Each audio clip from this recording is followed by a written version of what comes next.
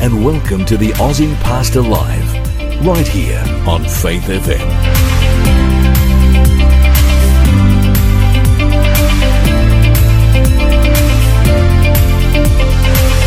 G'day, my name is Lloyd Grollemond. G'day, Lloyd. Am I on there, Hunty? Yes, mate. You can't hear yourself? I got a funny sound in but that's all right. Oh, dear. We've been pulling things apart and putting them back together in the last few days here in the studio. But I think everything's working. Glad to have you on board today.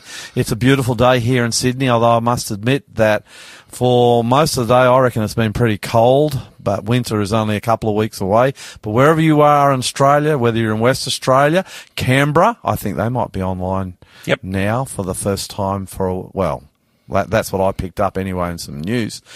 Brisbane, wherever you are, Northern Territory, even down in Tassie, if you're with us, I want to give you a big warm welcome, and I know that you will enjoy yourself over the next couple of hours. Hunty, how are you going? Mate, it's good to be getting better and better set up each week. Yeah, you were on with Lyle last week while I was away I was working hard, but I know you guys were down here. How did that go? You were working hard. What, you on a luxury boat cruise somewhere? Well, it wasn't a luxury boat, actually. It's called the Pacific Adventurer. It's a pretty ordinary boat. It's the third cruise I've ever been on. It was one that went from Monday afternoon. I think we sailed out of Sydney Harbour Monday night.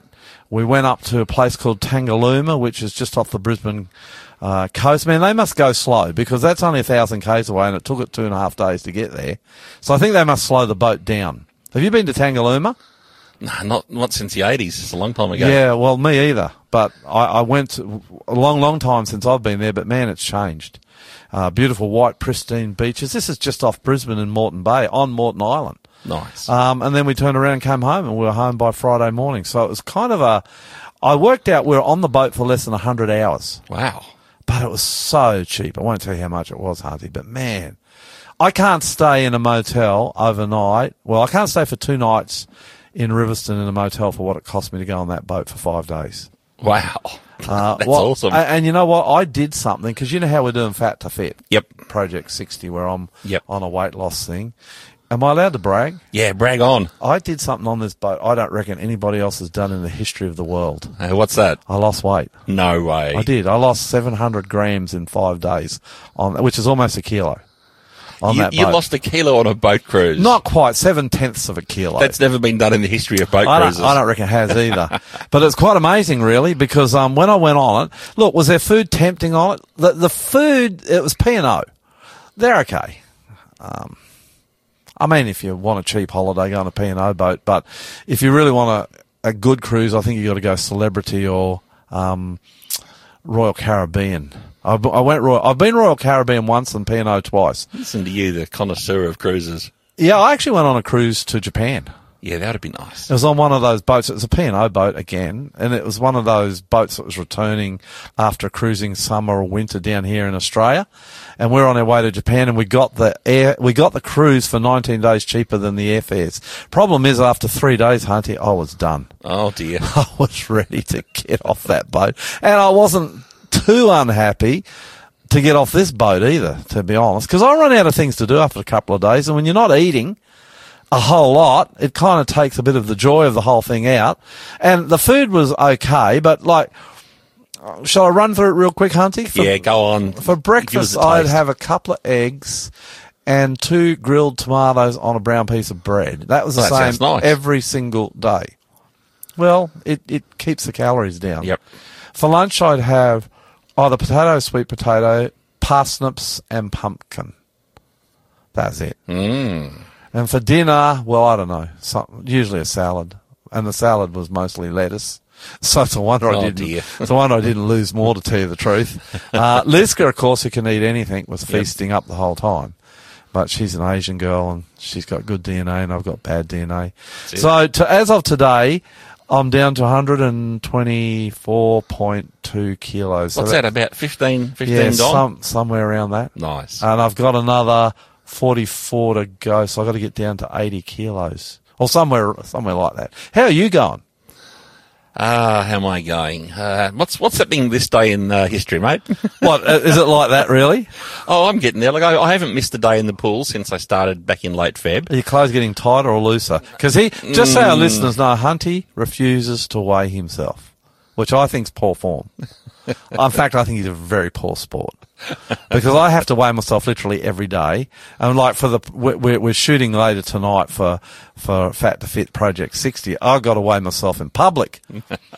He won't even weigh himself in private and tell me. So the only way we can measure your Hunty is your clothes getting tighter or looser, or are they about the same? Yeah, sadly they're about the same, but at least I'm getting healthier. You feel that? Yeah, I can walk up a hill now without puffing. What do you do in the pool every night or every morning? I try and do 45 minutes of breaststroke, up and back. That's pretty hard work. Yeah, and then I try and do a little bit of resistance training, like stomping around in the pool, running up and down inside it, and then I like to sit in the spa for 10 minutes. The spa that's cold, actually, at the moment. Yes. This day in history, May 16. May 16, what happened in history? Well, in 1792, Denmark abolished the slave trade. That's a good thing. I never even knew Denmark had a slave trade. Either. In 1860, this is a big one, Abraham Lincoln, on May 16, 1860, Abraham Lincoln was elected by the Republicans to contest the election and became president on November 6, 1860. What's that? About 5 months later. And arguably one of the greatest presidents in the history of the United States of America. In 1943, the Warsaw Ghetto Uprising. Have you ever heard of that, Hunty? Nope. Big. If you're into history like me, that's big, big, big. This was the first time that the Nazis were ever resisted by anyone in an urban setting, and it was Jews. And they rose up. They were in the Warsaw Ghetto. They'd been walled in. There was about 700 Jewish fighters, and they rose up and they fought like tigers. Most of them were killed in the fight, together with another 7,000 Jews. So they were walled up in this ghetto. They weren't allowed out because they were the Jews. Man, the Nazis were evil.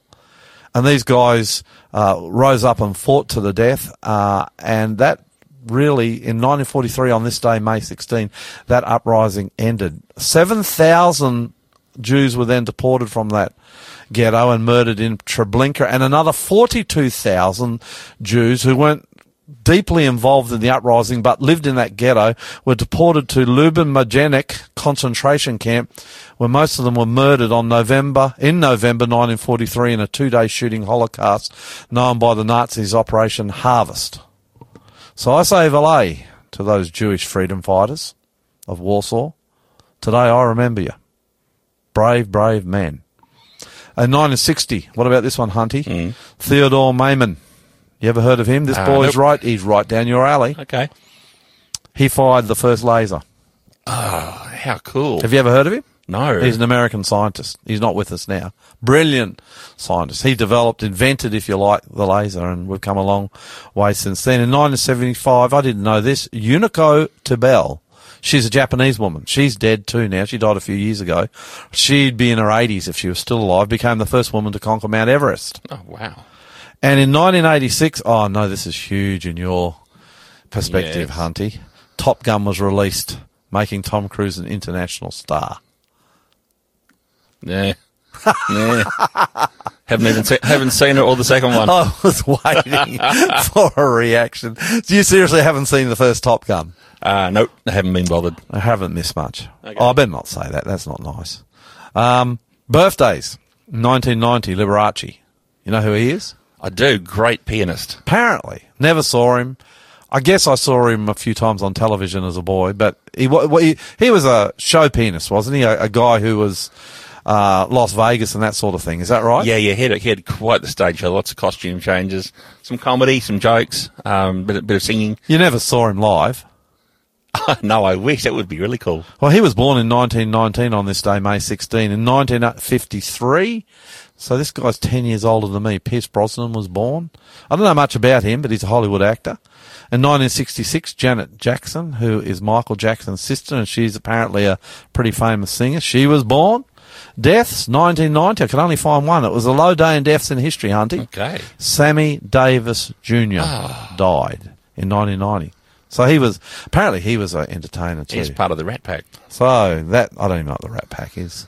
The three of the greatest entertainers of the time. Who are? Yes, can't remember. You'll come back to us on Yeah, that. I will. I've never even heard of the Rat Pack. Oh. Anyway, wherever you are in Australia, as already said, big welcome to the program. We've got that out of the way. Hunty, you want to pray? Sure. Dear Heavenly Father, Lord, this afternoon we come humbly before you to lift you high in our community, Lord. I especially pray right now for all of our listeners, Lord, that you will bless them abundantly, keep them safe and grant them peace. And especially, Lord, I pray today that you will bless my mate Lloyd as he opens the Bible and shares from the Scriptures this afternoon. I pray this in your precious name. Amen. You're listening to the Aussie Pastor here on Faith FM. This song, It Will Be Worth It All, it's one of my favourites in my head at the moment. I have favourite songs, Hunty, that go through my head. You know what? Life is pretty tough on this earth. Yep. You go through ups and downs. You have good times in life. Sometimes you have some pretty bad times. Sometimes you've got times that go bad for you because of your own bad behaviour. You know what that's like, don't you, Hunty? Mm. You've got to go through stuff and pay the consequences, which is not easy. But no matter where you are in life today, whether you're up or down, remember Jesus is coming. That's a biblical truth. Jesus says he is coming. And this song kind of talks about the perspective of when we get to heaven and we look back on this earth and we remember, because we will remember when we get to heaven, all the really good times and bad times. And then we'll look at Jesus and we'll look at heaven and we'll say it will be worth it all. Hope you enjoy this.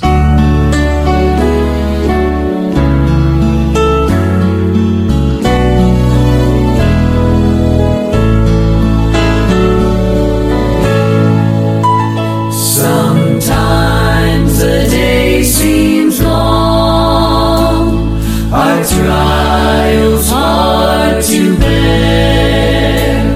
We're tempted to complain, to murmur and despair. But Christ will soon appear to catch his bride away. All tears forever over in God's eternal day.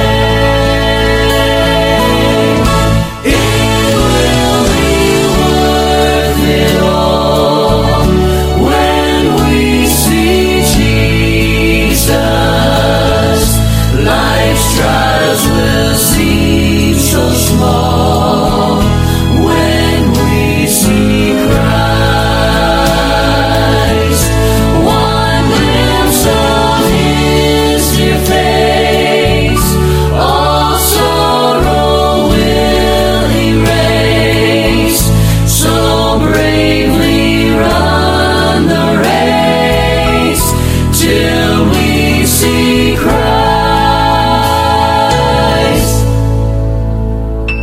Sometimes the sky looks dark with not a ray of light.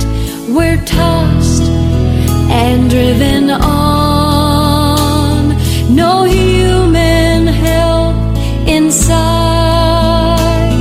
But there is one in heaven who knows our deepest care. Let Jesus solve your problem. Just go to him in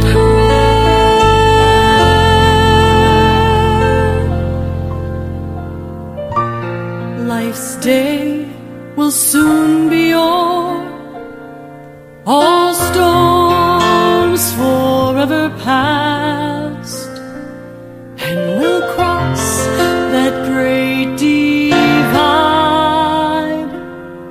to glory safe at last. And we'll all share the joys of heaven. A heart, a home, a crown,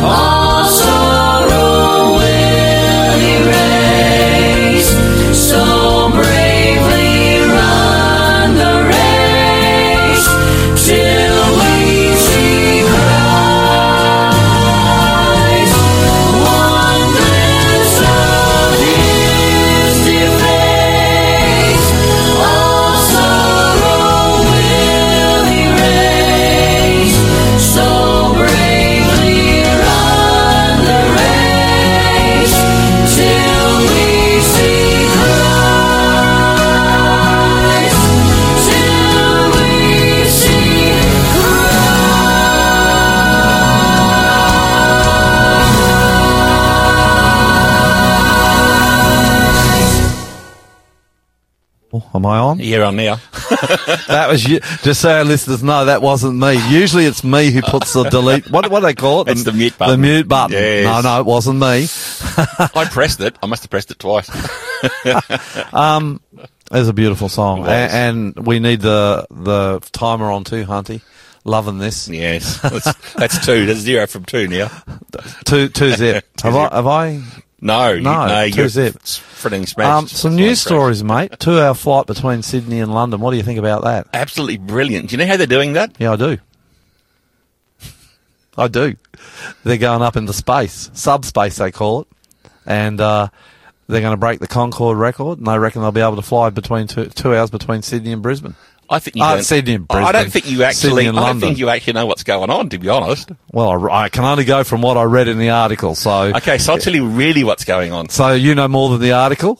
I know exactly what's going on. Once you get just out of the gravitational grasp of the Earth, That's right. the Earth is spinning very, very fast.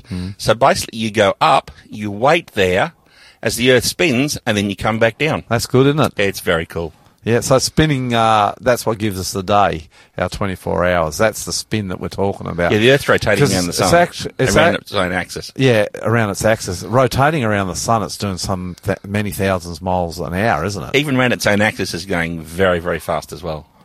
Yeah, but not the same rate as it goes around the sun. I'll get you the speed. I'll just quickly Google that. Yeah. It's ridiculously fast. It would be good. And while you're doing that, we'll go to the next one. Truckies are complaining. Now, my brother's a truckie, and he's in on this. Truckies are complaining of the way cars drive. Fair enough, too. You're a truckie.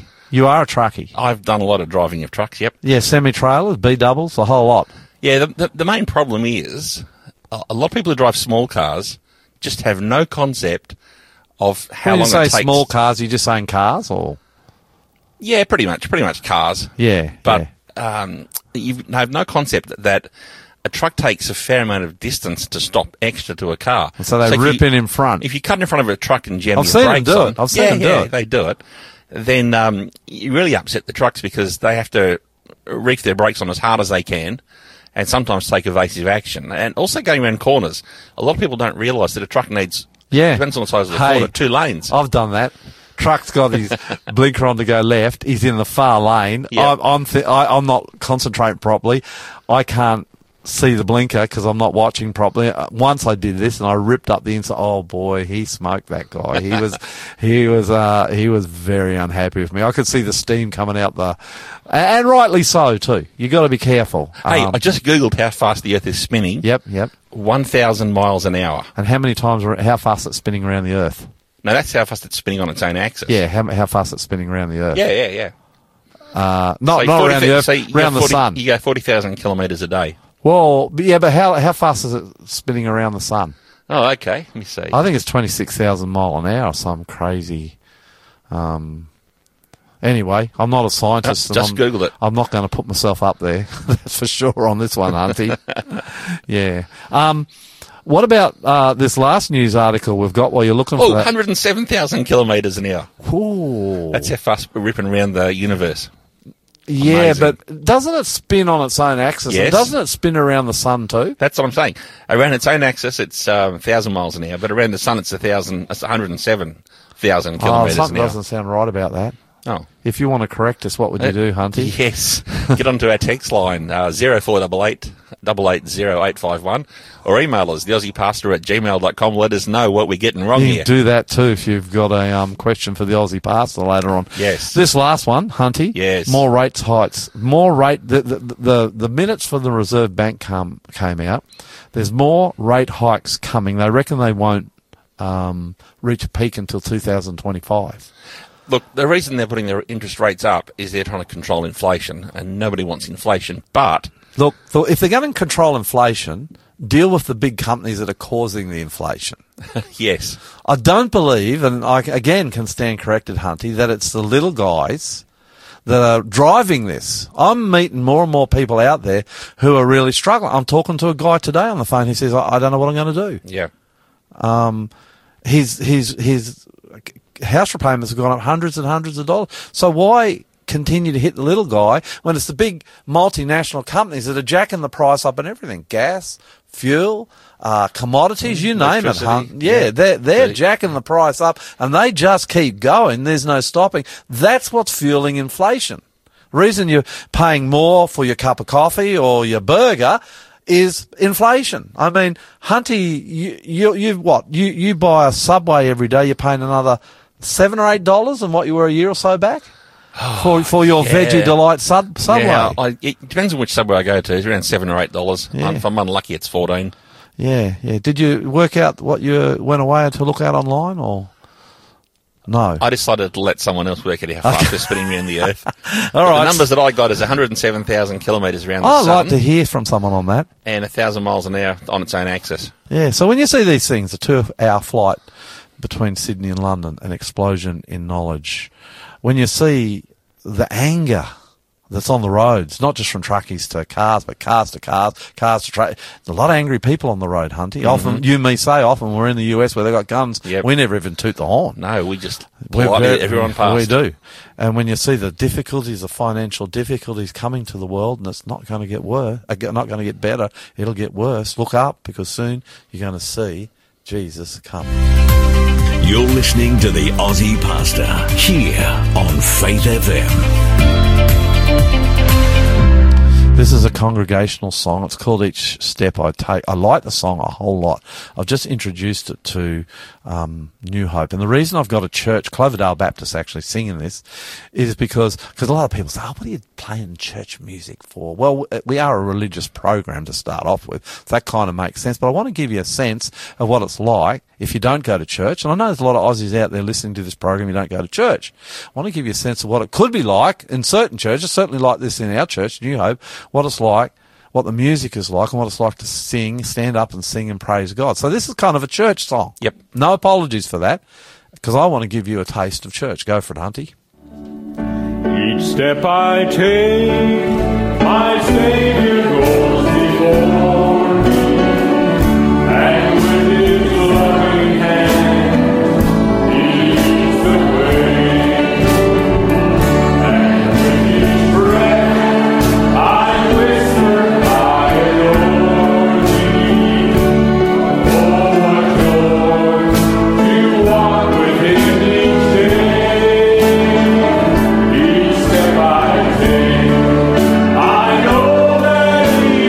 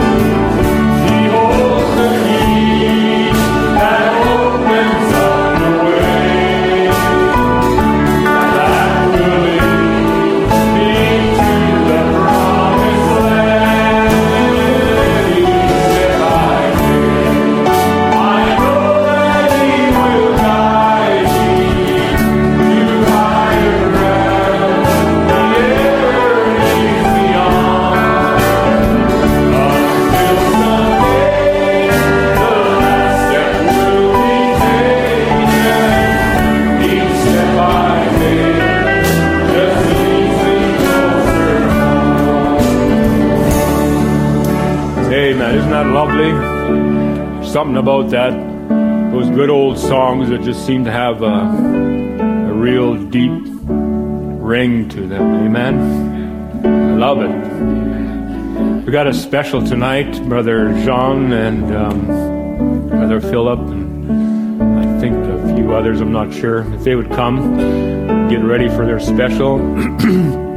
Let's sing that chorus once again. And each step I take, I know that He will guide me to higher ground.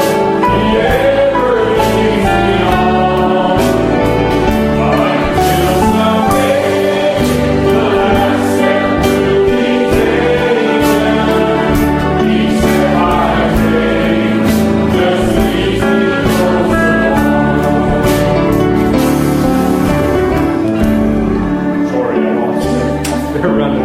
Amen. Praise God. What you got there is a little taste of what it's like in church singing. Yep. And it's good. It's enjoyable. Every week we do that in our church. We sang that song actually in our church last week. And it's just a joy to be able to meet with other believers and praise God in music. And I know the music's a little bit different than what a lot of people are listening out there in the community. That's okay. You get in there, you get used to it, and you love it. And it's really, really powerful stuff. I'm about to share with you a video that we did. I think it was probably last Friday night. It's the fourth program in a series called Breaking Chains. And we've been looking at how to break addictions, how to resist temptation. You know, we all struggle, Hunty, when it comes to addictions and temptations. We're good at judging each other. Yep. When we fall, which is not real bright and not real smart, because I always think when I see a man or a woman struggling with temptation and addictions and sin, I think, well, they're but by the grace of God am I. And I've been in that place and I know what it's like to be judged. God is not like that. And in this series, we've been looking at what you can do to escape really powerful addictions and sins. And this is the fourth in well, it was going to be a 4-part series, but I turned it into a 5-part series in this actual program. Hunty, where would they go if they wanted to go back and watch it live on YouTube or Facebook? Look, the best place to go is to go to YouTube, and that's Aussie Pastor YouTube channel, which is www.youtube.com/Aussie Pastor. Just put Aussie Pastor in the search exactly. for YouTube. Or the Aussie Pastor Facebook page. It's Same just as thing. good. Yep. Just search for it and you'll see it there. Yep. All right, let's roll it, Hunty. See what you think. Yep. Welcome to part 4 of our series, Breaking Chains, and tonight we're going to look at how to nuke a demon. August 6, 1945. This bomb, they called it Little Boy, was put on this plane, the Enola Gay, and was taken by this plane crew to Hiroshima, Japan, where they dropped this bomb. I'm going to show you some pictures of what this atomic bomb, August 6, 1945, the first atomic bomb ever dropped on humankind. I want to show you some pictures of what happened. And to do that, I just want to show you the pictures.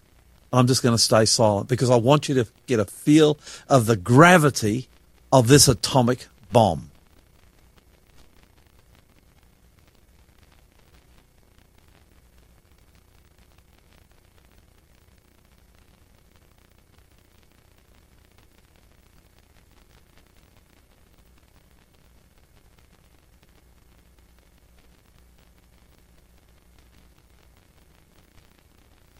A few years ago, I went with my wife to Japan. We went around that beautiful country, had a fantastic time. We're on the bullet trains. We're travelling all over the country, and then we came to this place, Hiroshima.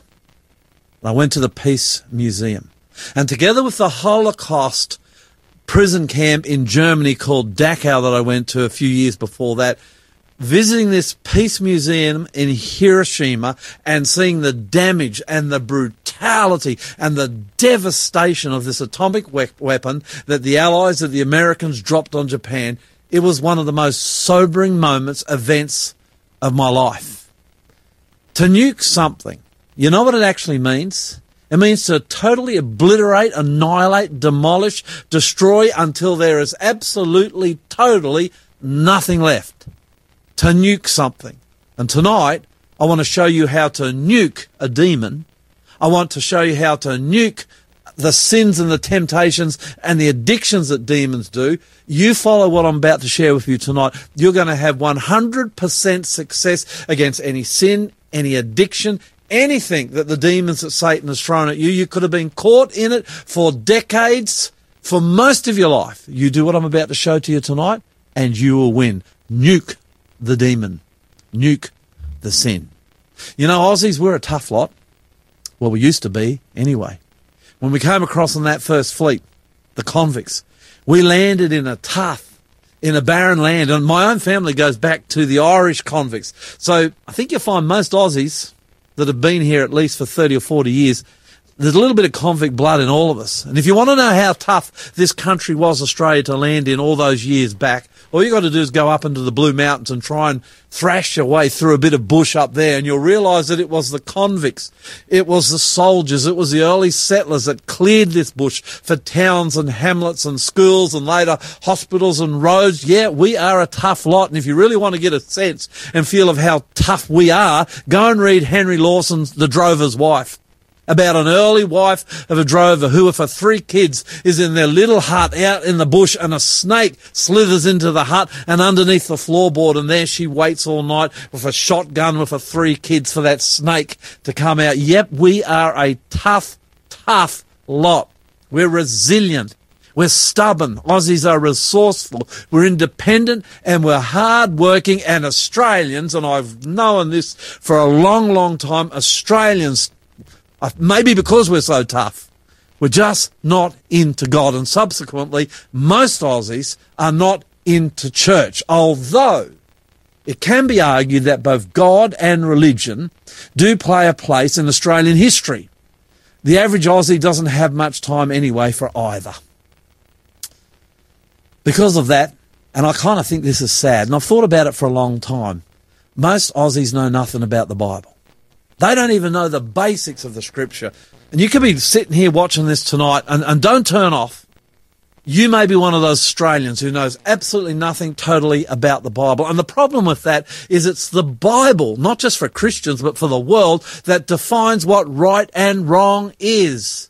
And the Bible lists a million sins. Well, I'm exaggerating, but it seems like that. Adultery, fornication, LGBTIQ, stealing, lying, violence, murder, gossip, selfishness, anger, blasphemy, greed. There's just a few. And most Australians, when they're confronted either by Christians or by the Bible itself on what sin is, they kind of have 3, well, in my time, 32 years in ministry, I've seen them have 3 reactions to the Bible defining. Remember what I'm trying to tell you tonight is that the Bible defines sin. Well, Aussies have 3 reactions to that. The first one is they're surprised. A lot of Aussies are surprised at what the Bible defines as sin. Why? Because they never read it. Sometimes they get frustrated. I guess they kind of don't like what the Bible is saying sin is and what is wrong and what is right. And it frustrates them, and then I see this more and more in the days we live in today. They get angry. They get angry when they hear about, when they see what the Bible defines sin is. I could have put a 4th one in there and I didn't. They ignore it, or a 5th one, or they try to change it. Don't let that be you. Don't let that be you. You know, we look in the Bible and we see all these things that defines as sin.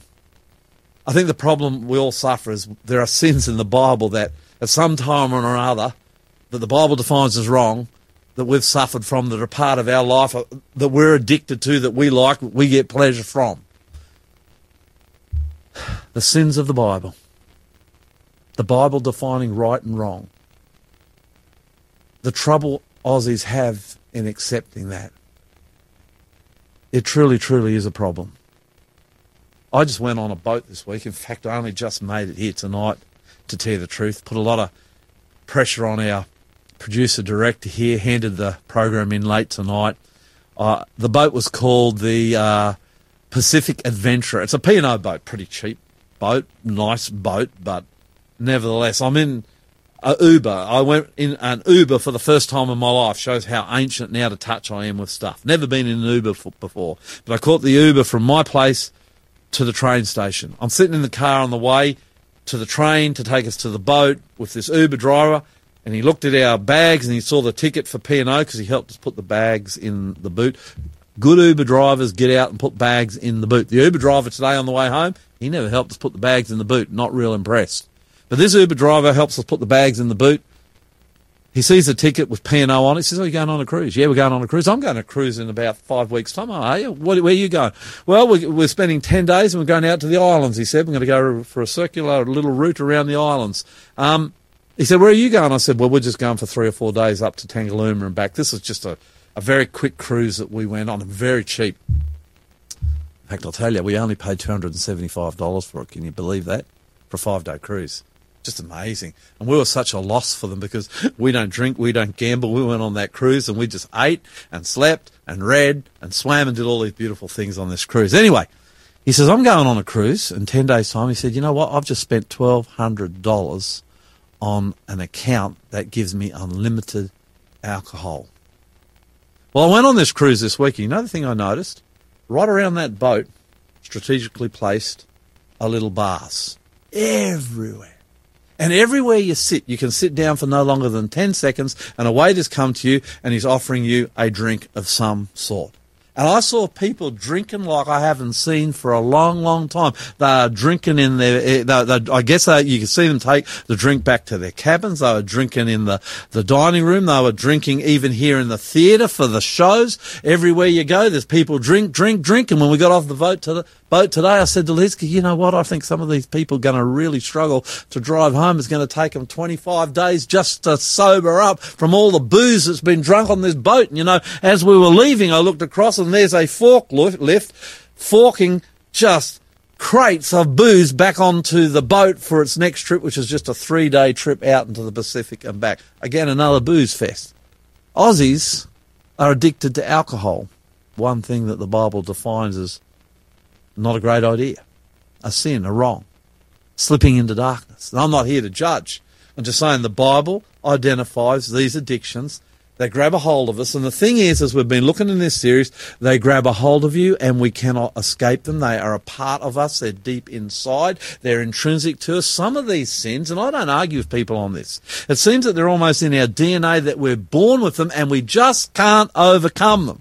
And so this little series of only 4 programs is about showing you how to overcome these addictions. And in the first program, we look simply at the fact that Jesus does not judge you or condemn you for your sins. Number 1 program. If you haven't seen it, go back to Aussie Pastor YouTube or Facebook page and watch it. It's important. No matter what sin you've got, no matter how deeply you're addicted to it, Jesus does not judge you for it. Number 2, we looked at program 2. Hang around Jesus. Go to church. Get into Bible study. Join a Bible study group. Hang around anywhere Jesus is, because when you're hanging around Jesus, the demons who attack you with these temptations and addictions, they struggle to hang around too. So hanging around Jesus is a good thing. And the third one we looked at was, and I've got to go back to it, I'm running through my slides here, run from your sins, run from the addictions, run from the temptations as fast and as hard as you can. So they're the first 3 programs. Tonight, what I want to show you just for a few moments, and this is real quick, I'll tell you what, it's real powerful. If you're really going to escape a sin, you've got to learn to nuke the demon, and you've got to learn to nuke the sin. And so the question is, how do I nuke a demon? How do I nuke a sin? It's real easy. Now, before I show you, I want to remind you something. If you've got an addiction in your life that you can't overcome, that the Bible's defined as a sin, it might give you pleasure. You might like it. You might enjoy it. You might want it. You might want to keep doing it, but there's something deep inside you that's calling you. Well, that's the Holy Spirit. That's the third person of the Godhead. That's God himself calling you away from it. So you've tried to get away from it. You can't get away from it. It's impossible. You've tried some of these things that I've shared with you. It's still got a hold of you. It's still got you in chains. You're still in a deep, dark dungeon and you cannot escape. And if you've got a sin like that and you think you can, well, try and see what happens. Because I tell you, a lot of these sins have us around the throat. They are a part of our DNA and we cannot escape them. Now, if that's you tonight, if you do what I'm about to share with you, if you get nothing else that I've told you, and this is fast, this is quick, this is easy, I only be with you a few more minutes. If you do this, I want to guarantee that you will, there is not a shadow of a doubt, overcome the sin. little story in the Bible. This is Jesus. And he tells this story.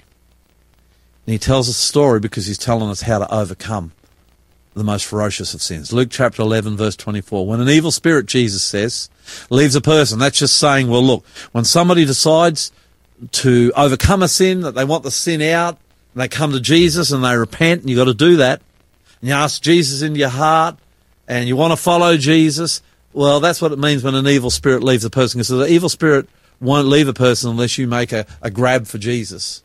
Unless you make a decision for Jesus, then the evil spirit will leave. That's what Jesus is talking about here. When an evil spirit leaves a person, it goes into the desert searching for rest. But when it finds none, it says, I will return to the person I came from. So it returns and finds that its former home is all swept and in order.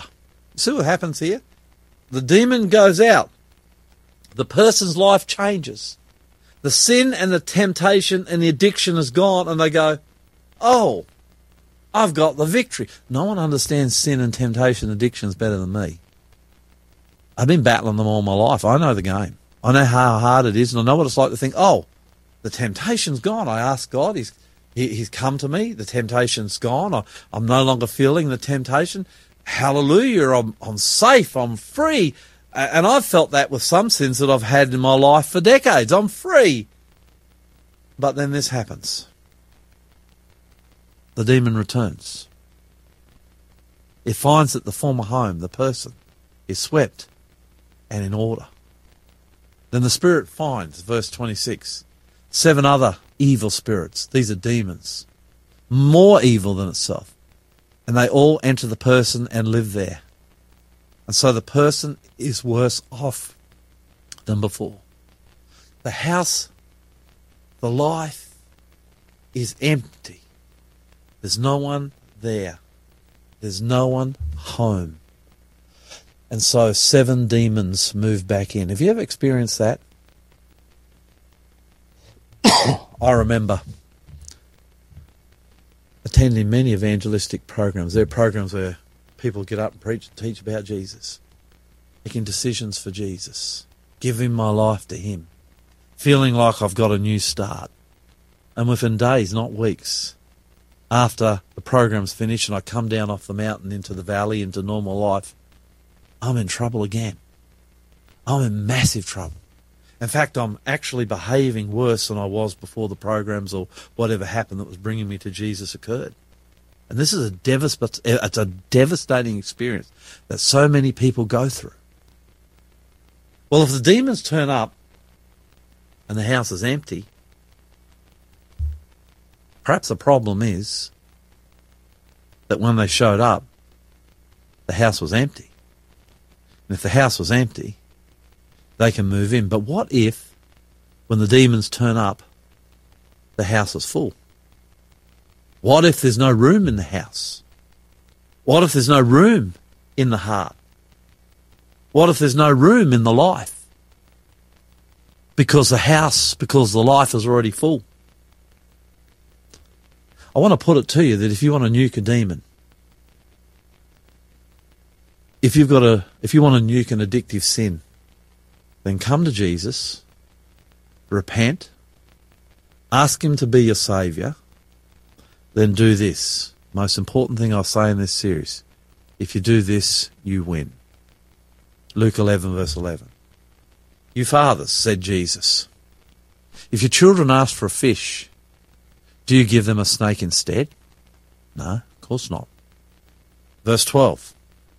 Or if they ask for an egg, do you give them a scorpion? Of course not.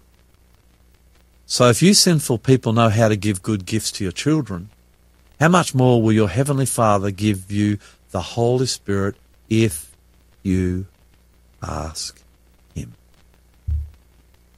That's the secret. Go to Jesus, confess your sin. He won't judge you. Hang around Jesus. Spend time in the Bible every day. If you're not going to church, go to church. You're with believers. Hang with Jesus. Practice running from your sin. But above all else, ask the Holy Spirit to come into your life, to possess you, to possess your mind and your heart, to live inside of you. Then when that demon comes back and he knocks on your heart door with his 7 evil mates, full of all sorts of vices and temptations and addictions, they will find Jesus through the Holy Spirit living inside you, and they can't get in. Now, it doesn't mean they can't tempt you. They still can.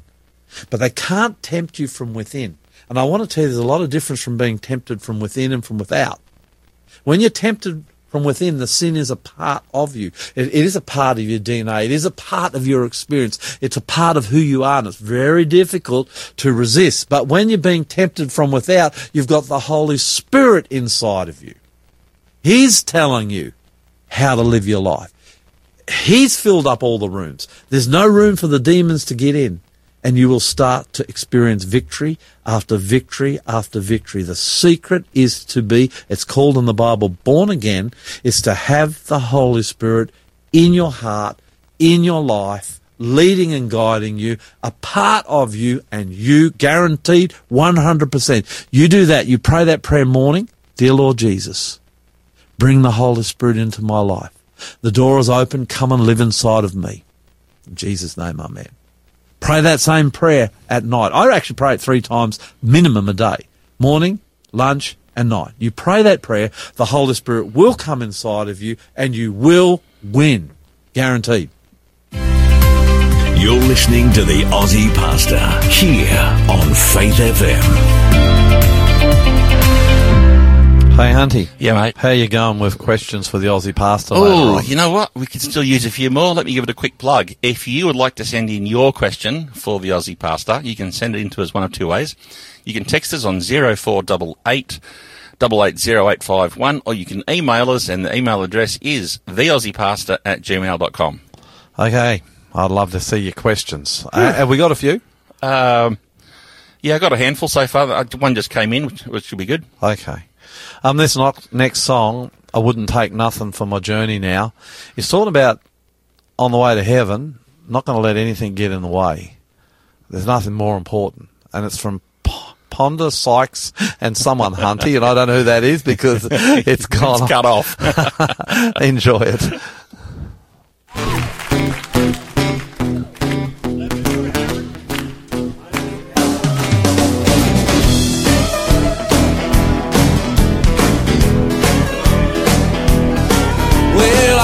Take nothing for my journey now. I gotta make it to heaven somehow. Though the devil tempts me, tries to turn me around. He's offered everything that's got a name, all the wealth I want, worldly fame. If I could still, I wouldn't take nothing for my journey now. Started out traveling for the Lord many years ago. I met a lot of heartache, I had a lot of grief and woe. And when I would stumble, then I would humble down.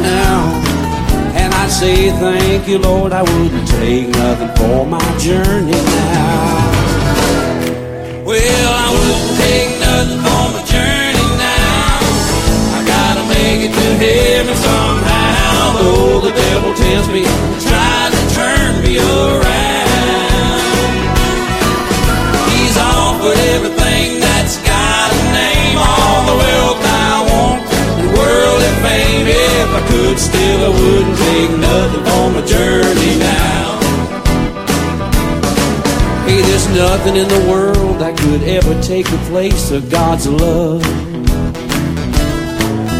Silver and gold could never buy a mighty touch from above. And when my soul needs healing and I begin to feel His power, that's when I say, thank you, Lord, I wouldn't take nothing for my journey now. Oh, I wouldn't take nothing for my journey now. I gotta make it to heaven somehow. Though the devil tempts me, tries to turn me around.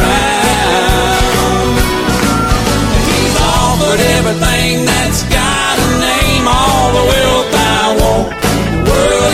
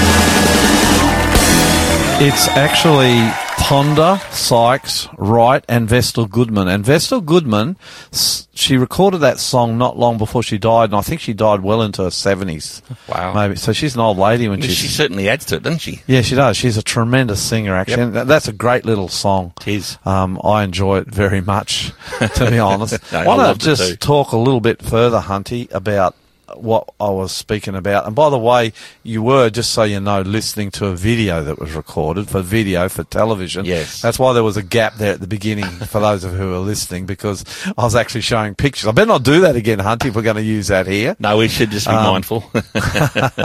Anyway, I wasn't thinking about radio when I was doing that. And yeah, no, I won't bother going into it. Temptation and sins, especially the ones that give you pleasure, aren't easy. Mm. And I think a couple of things here, and I've mentioned this a few times, we're really hard on those who are being tempted, and even harder, and I'm talking, I suppose, about Christians here for a moment, we can be even harder on those who fall. Whereas out in the world, a lot of the temptations and sins that are committed that Christians look down upon and frown upon are actually celebrated out in the world, aren't they, Hunty? So it's not a big deal out there. Do you know what I mean? Yes. But somewhere, somehow in this Christian walk through our lives, we've got to find a way to overcome sin and temptation, but the ones we like. Talking about the sins that give us pleasure. Yep. One of the most difficult challenges I've ever faced, Hunty, well, it can be a sin, is food. Oh, me too. What I call gluttony, overeating. And that's where I was.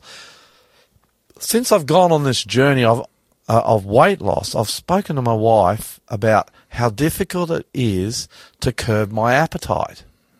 It's how difficult. I don't know whether you've found that, Hunty, on your journey, but it's killing me. It's very, very difficult. And someone once said, if you can curb and control appetite, you can curb and control anything. But the problem is, and I think we've got to get this in our heads as human beings, we can't control sin. Mm. You got hold of a beast that you just cannot subdue. And I've seen good people, and I've experienced this myself, who want to follow God. They want to be a believer. They want to follow Jesus. But try as they might, they can't overcome the sin. And they spend months and years and decades dogged by the same sin that keeps them the same temptation, that keeps dragging them in deeper and deeper till finally it swamps them and drowns them, and that's the end of it. And they die in their sin with no hope, never becoming an overcomer. And I don't think I know Jesus never designed that. He wants us to be overcomers. But he wants us to be gracious to others who, like you, who are listening, and you and me, Hunty, who are speaking here, want to overcome. Yep. And I was speaking about the importance in that last little program that I ran that you've just heard here on this radio station. I was talking about the necessity that when you go to God and repent, and if you don't know how to repent, and I've said this a few times on this radio station, go to Psalm 51, and there you've got the repentance prayer of David the king, written thousands of years ago. Now, what did David do? Can you remember, Hunty? Question without notice. Do you remember what he did? To be honest, I was kicking up my Bible for the next part. Do you remember what he did, David? Or not really? I'll move on. Hunty's having a brain blank. No, I'm just getting my Bible ready. I know he does remember. He committed adultery with his friend's wife. Oh, yeah, that was pretty bad. Which is bad enough. Did he send his friend out onto the front lines of the army to get him killed as Then well? he calls the friend back and tries to get him to go to his wife. And he wouldn't go because the friend had been in battle with the army. And he said, well, the army's out there, I'm not going to my wife. So then David sends him back to battle with a message. So he carries the message. He's the name of David's friend was Uriah, and he carries the message back to the battle and gives it to Joab, the commander, the general. And that message that he carried from David was, put this guy Uriah up near the front of the battle, then withdraw and let him be killed. So he took his own death message from the hand of David back to Joab, the general. Can you believe that? No, that's disgraceful.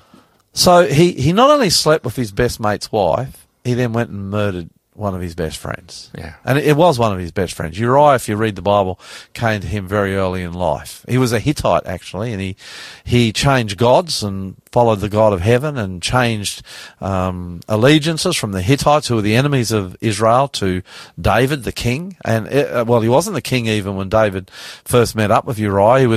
David was a vagabond escaping in the desert from his father-in-law Saul, who wanted to kill him because he was jealous of him.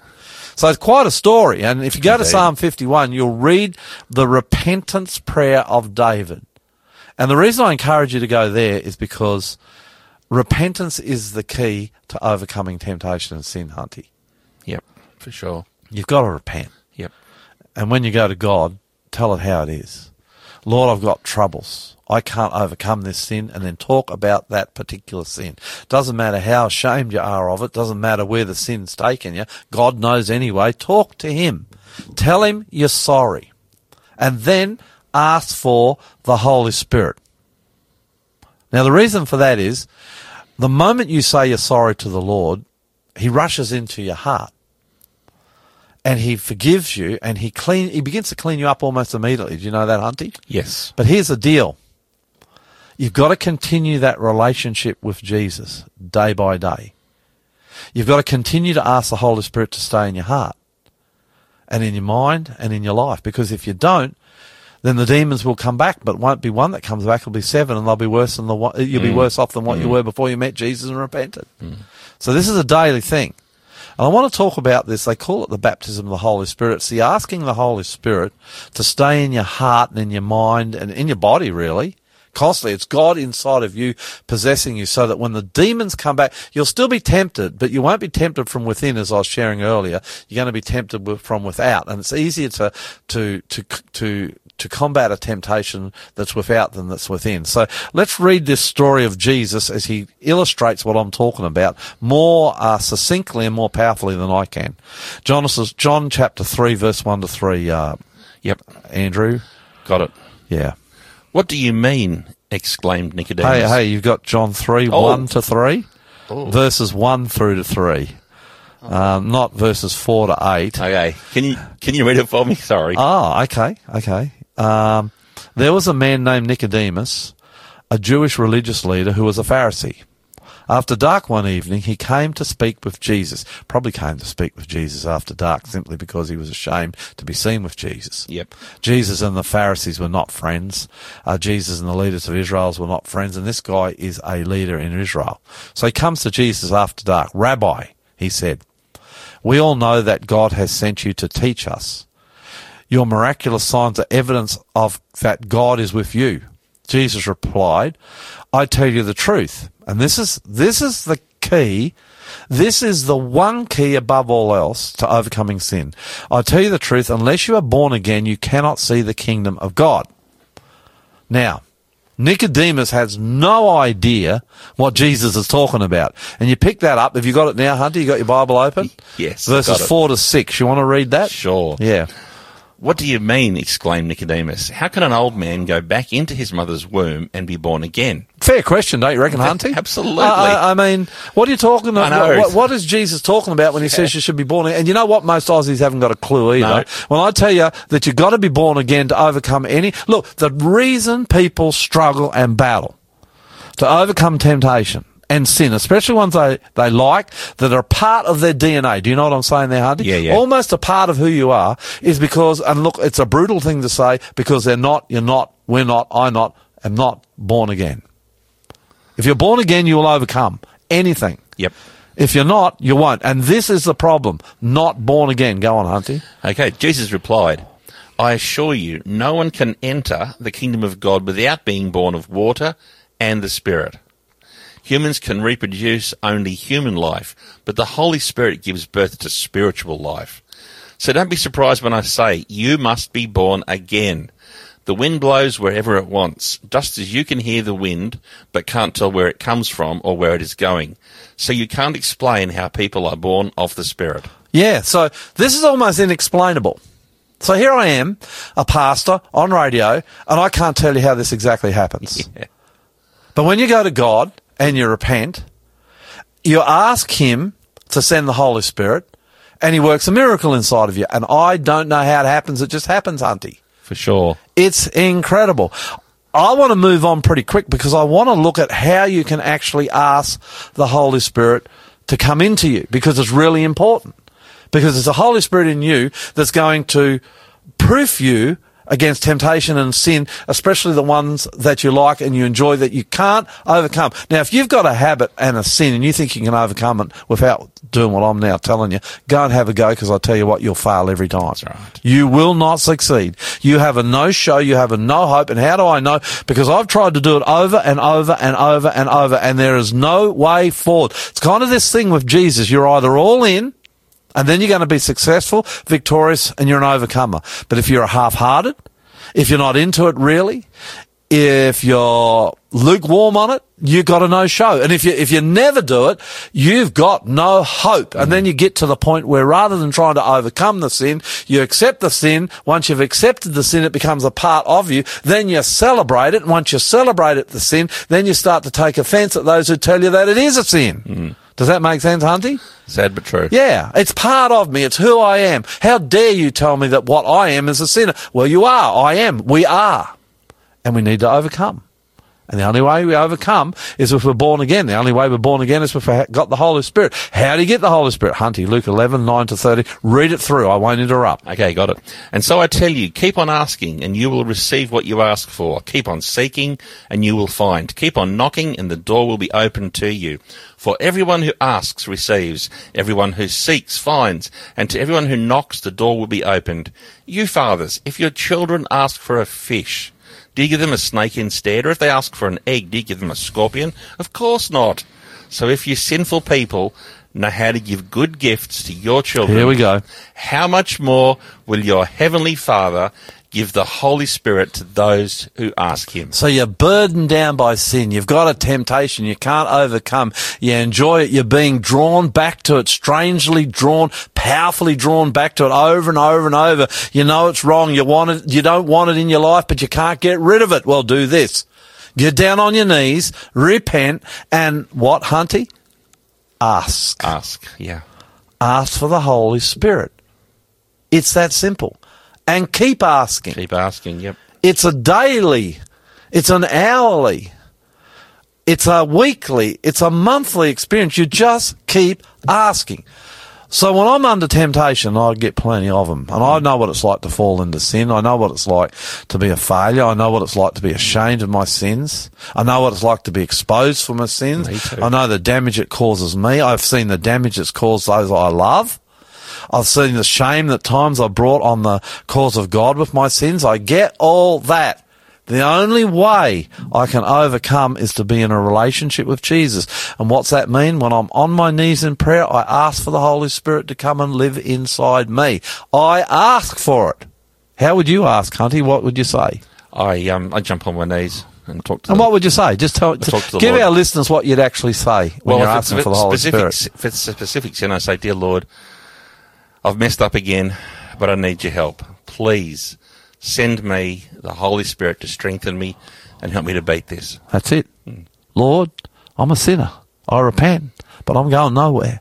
I need you to possess me. Send the Holy Spirit. I want to be born again. Something like Hunty just said, something like I just said. It's all the same. Yep.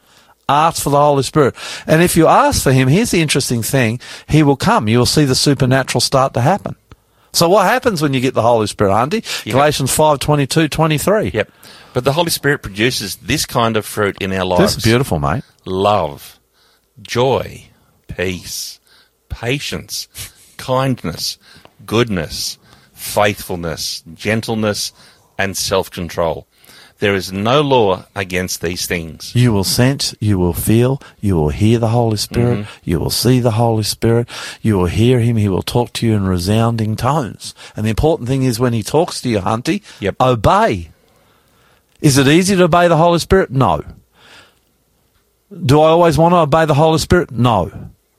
Do I sometimes obey the Holy Spirit and I feel awful and I want to go the other way and I don't feel spiritual, I don't feel close to God, but I still obey him? Yes. Again, do I feel good? No. But I do it anyway. I listen to him and I do it. Does that make sense, Hunty? It does. So if I'm watching some movie that's destructive to my walk with Christ and I'm enjoying it and the Holy Spirit comes to me and tells me, hey, and he does, Hunty. Yeah, me too. That happened to me in the boat last week. People think this is a pathetic illustration, but it's real and it was powerful to me. I went to one of the shows. Yep. The show starts immediately. The Holy Spirit says, you shouldn't be in here. I started to argue with him. He says, get out. No, not yet. Oh, let's see. It might get better. No, get out. I lasted 5 minutes. I said, Liz, I've got to go. She said, yeah, I know. She'd been watching me and the same Holy Spirit was talking to her. And I don't like getting up in the middle of shows and going out, Hunty. I kind of think it's rude. Yep. But I got up and I bent over and I apologised and I was in the middle, you know. Liska makes me sit in the middle right down the front. You know how I hate that, Hunty. Of course. And here I am in the middle right down the front in front of maybe 1,000 people in this show. I don't know how many they fit. How many do they fit in those boats? Yeah, 800 to 1,000. And I'm bending over and I'm headed out. Why? Because I listened to the Holy Spirit. Did I want to stay? Yeah, probably. Did I want to go? Yeah, no, probably not. Did it make me feel good? No, I felt ashamed to get up and disrupt everybody's experience in there. But the Holy Spirit said, Lloyd, you got to go. And when the Holy Spirit says, go, obey. And where we fall down as Christians here is we don't obey. So you could be caught in sexual sin, pornography. The Holy Spirit will say, turn that computer off. I don't want to. Turn it off. Well, you got to obey. Do you feel good about it? No, probably not. Do you want to continue to experience the pleasure of pornography? Yeah, probably. But when the Holy Spirit comes to you, what do? He says, stop. You hear him. You can hear him. You know God's there. You obey. Does that make sense, Hunty? Totally. And when you obey, and the Holy Spirit, look, you pray for the Holy Spirit to come into your heart. You ask him to live inside your heart, inside your mind, to possess you. He's going to come to you almost instantly. Well, he comes instantly, but you will hear him within the first 24 hours, not years, hours of praying that prayer. You will hear him. And the question is then, so you've repented. God's accepted that repentance. You're in a sin you can't escape. God gets that. You pray for the indwelling for the Holy Spirit to come. You're born again. He sends the Holy Spirit. Look, Jesus is not going to die on the cross and not send you the Holy Spirit. Yep. So he sends you the Holy Spirit. He comes into your heart. But then he starts to talk to you. The key, and where most people fall down, is they've had that experience, they don't obey. Yep. And I'm telling you, obey. If you don't obey, you go back to this, Hunty, Galatians 5:19 to 23. When you follow the desires of your sinful nature, the results are very clear. Sexual immorality, impurity, lustful pleasures, idolatry, sorcery, hostility, quarreling, jealousy, outbursts of anger, selfish ambition, dissension, diversion, envy, drunkenness, wild parties, and other sins like these. Let me tell you again, as I have before, that anyone living that sort of life will not inherit the kingdom of God. You'll go straight back. If you do not obey the Holy Spirit when he talks to you, you'll go straight back to where you came from. And all these things, drunkenness, wild parties, selfish ambition, dissension, division, outbursts of anger, hostility, quarrel, it's all going to be there, Hunty. But if you obey and you keep asking for the Holy Spirit, step by beautiful step, he's going to take you out of the sin. How do I know? Because he's doing it for me, Hunty, right this moment. Yep. I'm being dragged out sometimes of terrible sin. Sometimes you don't even realise it's a sin. That's the other thing the Holy Spirit does. I'm going to talk more about the Holy Spirit next week and what he does. But it's so important, and this is the message most people forget, Hunty. The Holy Spirit is the one who will drag you, will show you the way out of the sin. Step by step. It's beautiful. The key is, I'm going to close on this, Hunty. The key is obey. You hearing me, mate? I'm hearing you. Obey. You're listening to the Aussie Pastor here on Faith FM. This is these three again, Ponder, Sykes, and I'm looking for the last name. Sykes and Wright. And Wright. How did you get that? Did you just remember? I've got it on my screen.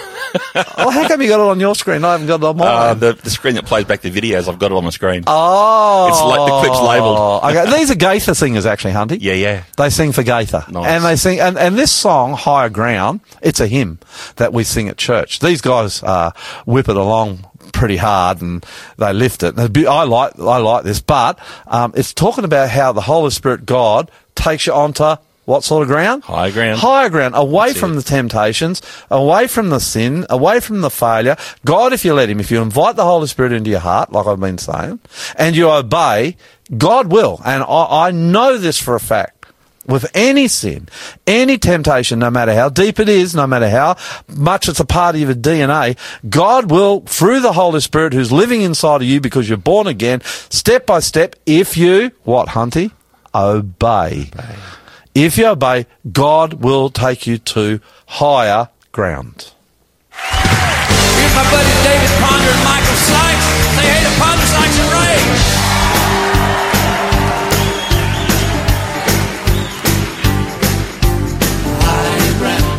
Higher ground.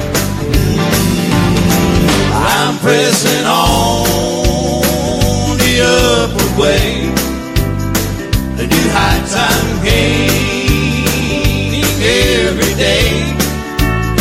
Still praying as I onward bound. Lord, plant my feet on higher ground. Lord, lift me up and let me stand. My faith on heaven's table and the higher plane that I have found. Lord, plant my feet on higher ground.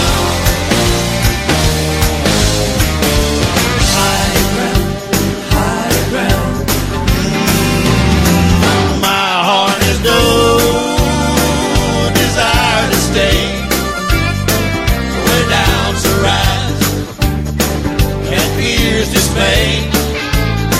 Though some may dwell where these abound, my prayer, my aim is higher ground. Lord, lift me up and let me stand by faith on heaven's table and the higher plane that I have found. Lord, plant my feet on higher ground. Lift me up and let me stand by faith on heaven's table and the higher plane that I have found. Lord, plant my feet on higher ground. Lord, plant my feet on higher ground.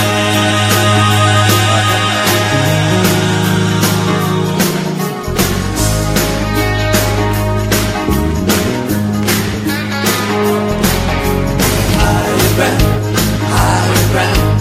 Plant my feet on higher ground. Plant my feet on higher ground.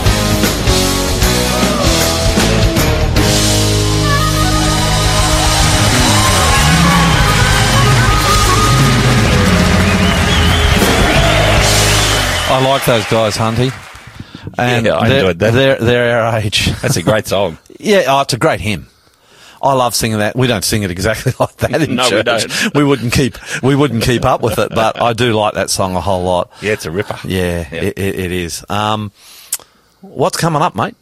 Okay, we've got a very special program starting in our church, starting this Friday night. We're doing a bit of a revival, and we've got a great guest speaker coming in from the United States of America. His name's John Lloyd. It's actually called Revival Yep. Australia. Yep. It's not just in our church, is it, mate? No, exactly. This is for the whole of Australia. That's why we'll be broadcasting it live on our Aussie Pastor socials, which is Facebook and YouTube. And it starts Friday night. And the speaker, John Lloyd, good friend of mine, he is an amazing pastor. And it starts Friday night. Brilliant singer. Just before you go too much further. Yep. What time Friday night? You tell 7 me. o'clock. Yeah. I didn't know why you weren't answering that. Okay. I don't have the brochure in front of me. I'm just going memory. So it's not on the brochure, actually. I just noticed that. 7 p.m. Friday night here. Now, John Lomaking is a friend of yours before I interrupted you. Go on. Well, he's a brilliant pastor, loved by all of his congregation, but he's an amazing singer and musician as well. And he's going to probably, I think I read his email right, he's going to grace us with a concert on the end of the last day. Would we be live streaming that or not? Or have you not made your mind up on that yet? Yeah, I need to check copyright, actually. Yeah, there are issues. So if you want to go to the concert, Saturday, May 27. Yeah, 4 Samuel Place, Quakers Hill. At 3 o'clock. Life Anglican Church Centre. Actually, the only times you're going to see him live here are this coming Saturday, May 20. Yep. Which he'll be live at 10 o'clock and then 11:10, but let's say 11. Yep. So he'll be preaching live. Yep. And then the following Sabbath, Saturday, he'll be preaching at 11 o'clock only. So he's really actually only going to present 3 times live. In the flesh. And the live concert for us here in the studio. Yeah, and the concert. He's going to do the concert. But it's going to be live in the studio this coming Friday night. That's right. And then the following week, Tuesday, Wednesday, Thursday, Friday. Yep, live right here. So 5 live programs from the studio, live online, and three at church and the concert. That's right. So this is going to be a good time. You've known him for a long time, Hunty. I've known him since I first met him on a concert tour with a group called the Heritage Singers way back in the early 80s. And if you Google the Heritage Singers, they're actually one of the more famous religious music groups. Probably the most famous Seventh-day Adventist singing group. Of all, but pretty famous anyway. Yeah. In the United States of America. They've sung with Gaither, they've sung with... Have they? They have. I didn't know that. And they've also sung in the Royal Albert Hall. Oh, and their leader, Max Mace, died only a couple of years ago, a year and a half ago, recently, didn't he? Yep. Which Good was man. very sad. So, look, if you want to come, that address live this Saturday at 10 o'clock. What's the address, Hunty? 4 Samuel Place, Quakers Hill. Or just behind the Aldi in the Life Anglican Church Centre. Or just jump online, because all these programs, the only one that we're not sure will be live is the concert. But other than that, Hunty, the rest are going to be live. Yeah, the rest will be live streamed, yep. And we pray to the Lord that our technology works and that the internet stays up. That's and it. God will bless us. But it's going to be a fabulous week of revival, and we want you to be a part of it. You're listening to the Aussie Pastor here on Faith FM. Well, I think it's come time for one of my favourite parts, Hunty, of the program, and that's Harold Harker. Hang on a minute. I've got a song before that. Oh, I'm glad you've got a song. I've got a song. You know what? You've jumped on my run sheet. No, 2-1. That's 2 mistakes from Hunty. I'll take one of those. And 1 from me, so I'm going to have to go down for that. I actually don't mind. Go for it, mate.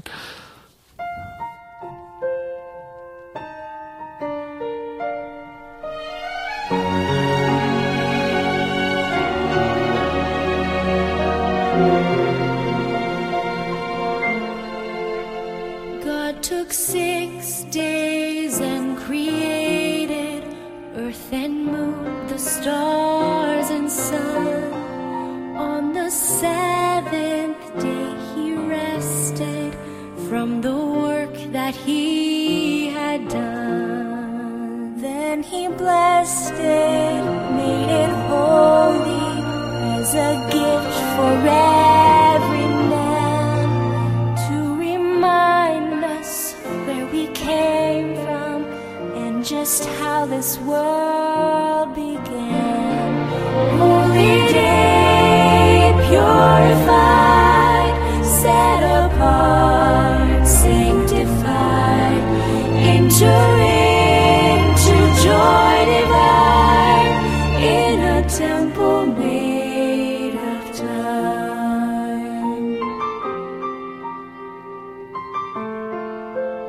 See him worship on the Sabbath as his weekly custom was. Feel the fury of the rabbis, for he would not heed their laws. So they killed him on a hillside as the sun began to fade. But he even kept the Sabbath as they laid him in the grave. Holy day, purified, set apart, sanctified, enter into joy divine in a temple made of time.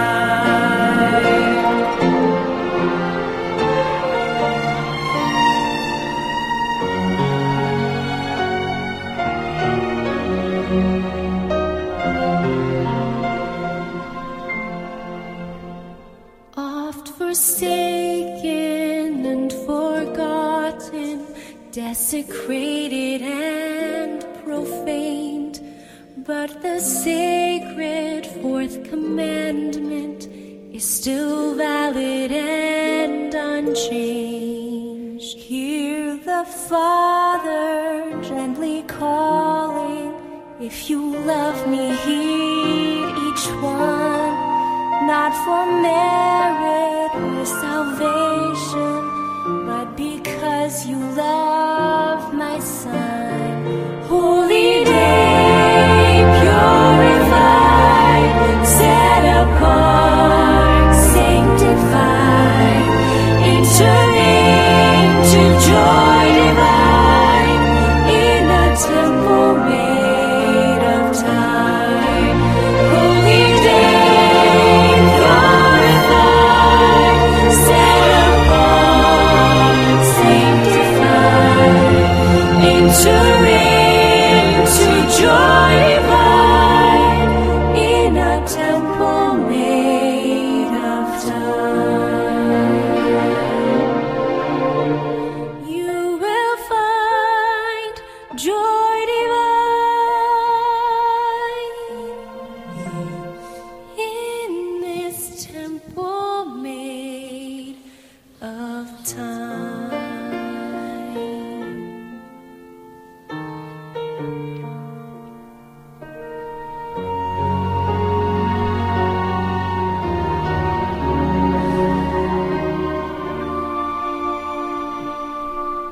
Sometimes, Hunty, being human, we miss the start of these songs, and I'm so annoyed and upset about that because I wanted to introduce it because we've just been talking about the great revival Sabbath we're about to have, and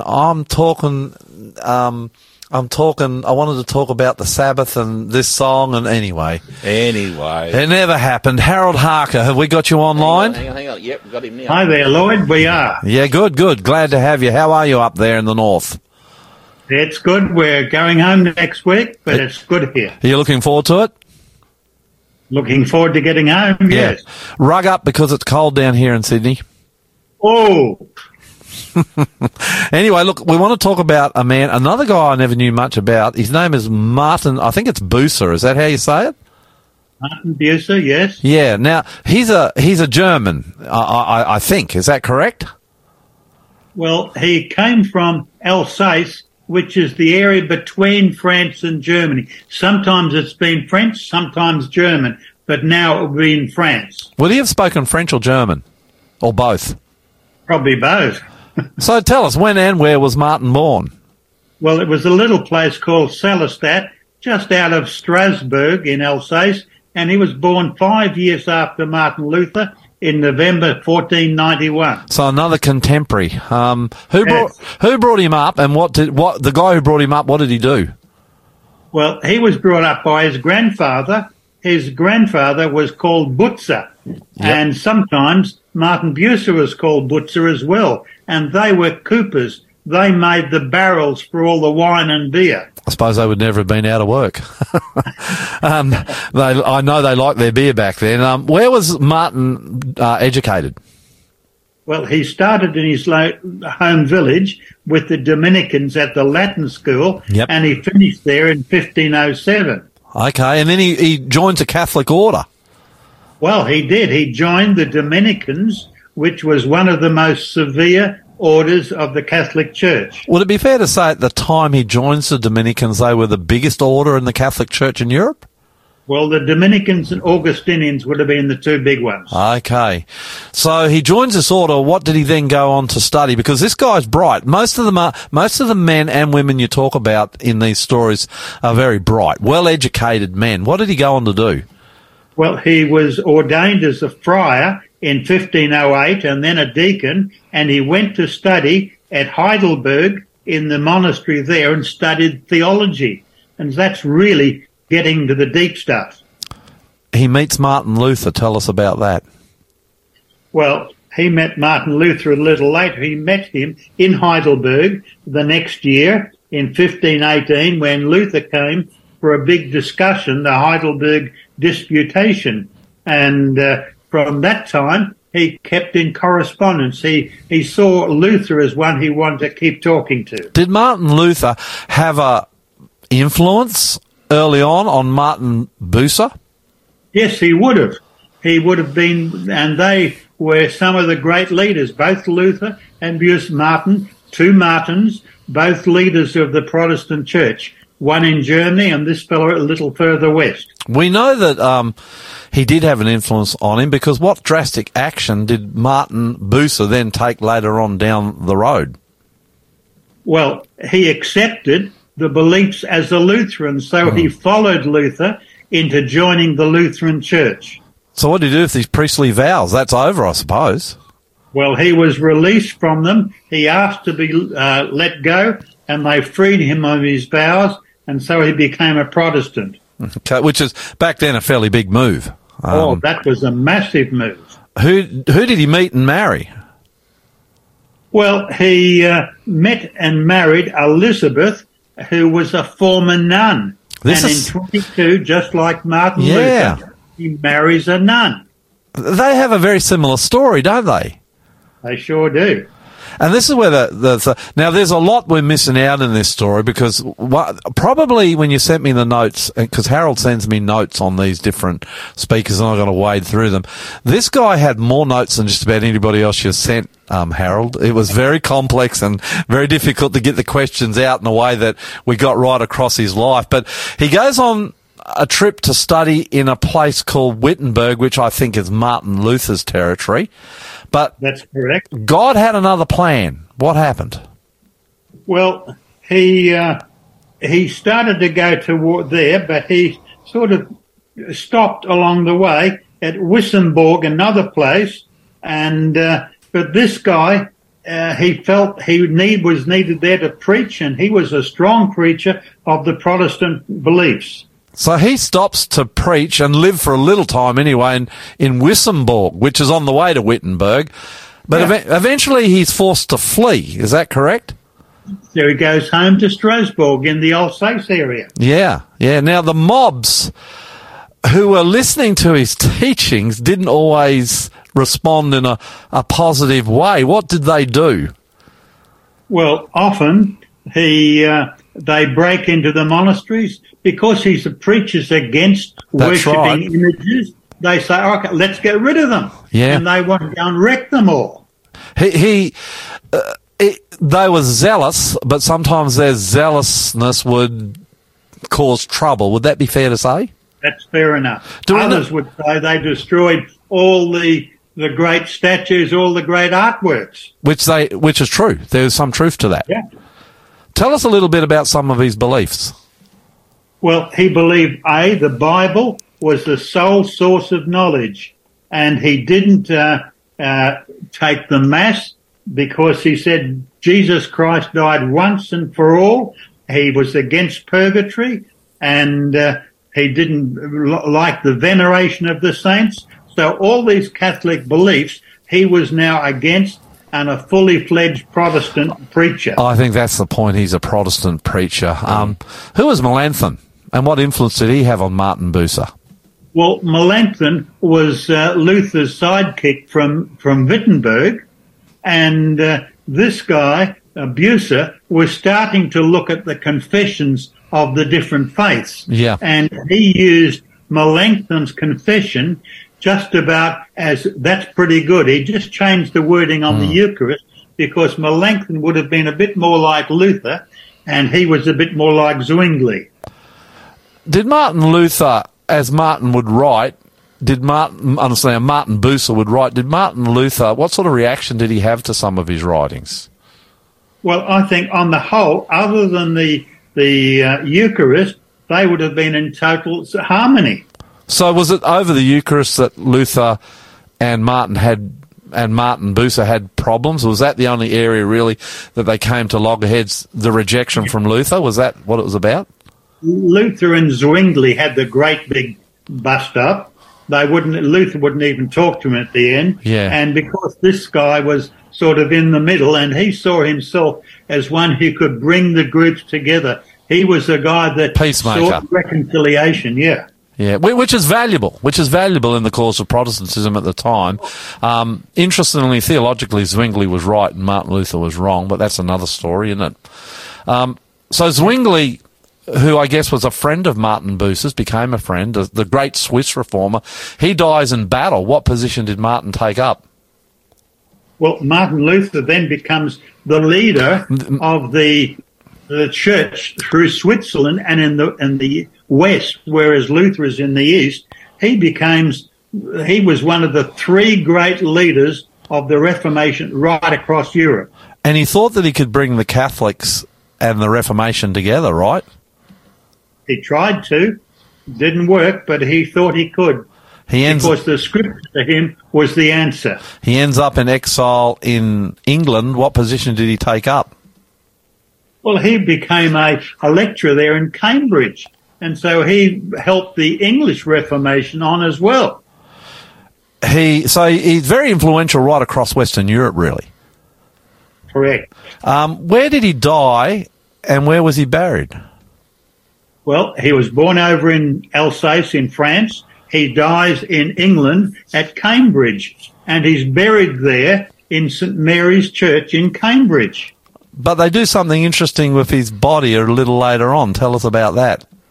Well, and the mid-1550s, Queen Mary comes to the throne. She was an ardent Catholic, yep. And she says, this guy, he tried to wreck the Catholic faith, and so she said, dig up his bones, yeah. And then they burnt his bones. Fortunately, he was sleeping, waiting for the Lord, and didn't know anything about it. Was he ever exonerated by the English? Oh, yes. After Mary went on, Elizabeth I came, and she says, we rehabilitate him. He was a great leader. So he was reburied? No. Well, I guess he was burnt. The ashes would have been gone. Okay, so there's just nothing left. Okay. What lasting impression, last question, do you have of this great man? Well, this guy, coming from a barrel maker, became one of God's great leaders to bring the Bible to the attention of the whole of Europe at that time. I enjoyed that story, Harold, and thank you very much. It's a beauty, actually, and I'm learning. As you bring these different characters forward, I'm learning more and more about the Protestant Reformation, about men that I never knew existed. So thank you. Thanks, Harold. God bless. God bless. Bye-bye. You're listening to the Aussie Pastor here on Faith FM. I'm going to let you introduce this song, Hunty. Oh, fine. Because he's your man. Well, yes. All right. Look, I do love Keith Green. Well, what an amazing man. He basically was so far ahead of his time. He was taking beautiful passages of Scripture and setting them to music in a contemporary style. This song is so powerful, I'm just going to play it. It's entitled, There Is a Redeemer.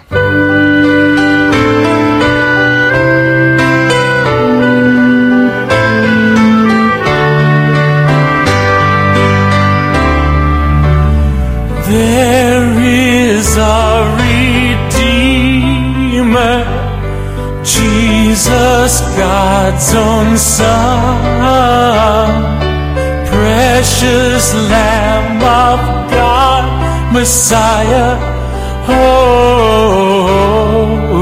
One. Jesus, my Redeemer, name above all names, precious Lamb of God, Messiah, for sinners slain. Thank you, oh my Father.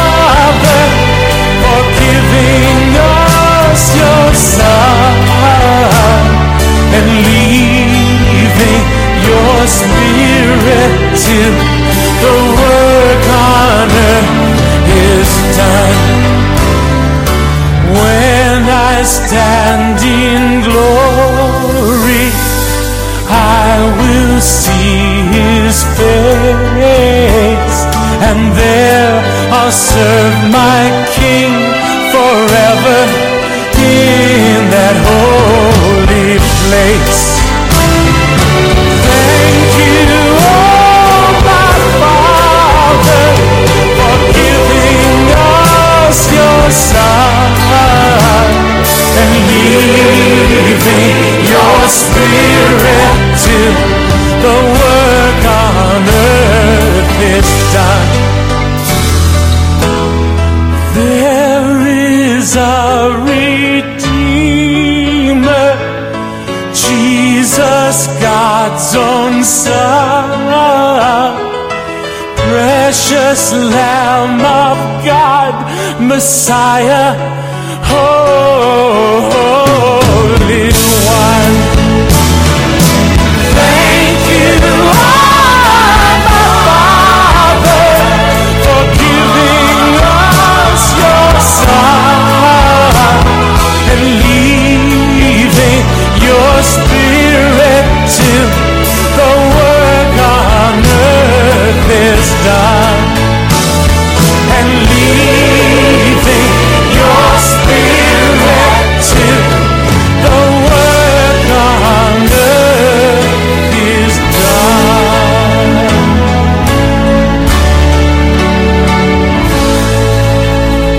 Good song. Good song. Yes. Good song. Beautiful song. Sorry about the quality of the song, but beautiful song. Hey, now it's time for my favourite segment. What happened to the quality? Is that just... There'll be a post-mortem, heads will roll. Probably my fault. Okay, what are you saying? It's what? It's time for Ask the Aussie Pastor. Is that your favourite segment? Oh, it's one of my favourite segments. Why? I like to see you like an ant under a magnifying glass. Squirm a bit. Yeah, that's it. Okay. This first question actually is a hangover from last week where we were talking about addiction. And someone's asked the question, mate, if you're addicted to screen time and surfaces and phones and computers, what happens if you're on the computer all day for work? So the question is, what about internet addiction when you have to use computers for work? Oh, well, if you're using it for work, it's not internet addiction, it's work. Right. That's my first point. The second point, though, if that's leading to pornography or whatever, the Holy Spirit will talk to you if you repent of that and you go to God and you ask to be born again. The Holy Spirit will talk to you, and when He talks to you, you have to obey. And it's not easy to obey. We don't want to obey. It's not simple to obey. But we need to submit ourselves, need to humble ourselves, and we need to obey. And the more you obey, the easier it gets. Sometimes this discipline of obeying, obedience, is lost in Christianity. But we've got to obey, because if we don't, in the end, we can never escape the temptation. It's like Jesus, we're in a dark cavern. It's like Jesus has us by the hand. We can't see. And He says, now turn right, go down there. Now turn left and go down. And we have to obey. We have to follow His directions to get out of the cavern until we can see. So again, no matter what the addiction, no matter what the sin, the temptation, if you've asked the Holy Spirit into your heart and you're born again, obey. Alrighty. Okay. This next question is probably one for everybody from time to time. And the question is, I cannot hear the voice of God. What is wrong? That's from my friend David, I think, in Western Australia. I copied and pasted without the name. Yeah. Look, a lot of people say this, and there is a simple answer to this. If you cannot hear the voice of God, read the Bible. Yep. I think it's Romans 10:17. Faith comes by hearing, and hearing by the Word of God. Well, we know the Word of God is the Bible. So this is what happens for me every morning when I open my Bible, every night when I open my Bible. I open my Bible morning and night. I read, I study. I hear the voice of God. And it's look, God will come to you in other ways at times. He'll come to you in nature. He'll come to you through events. He'll come to you through a friend.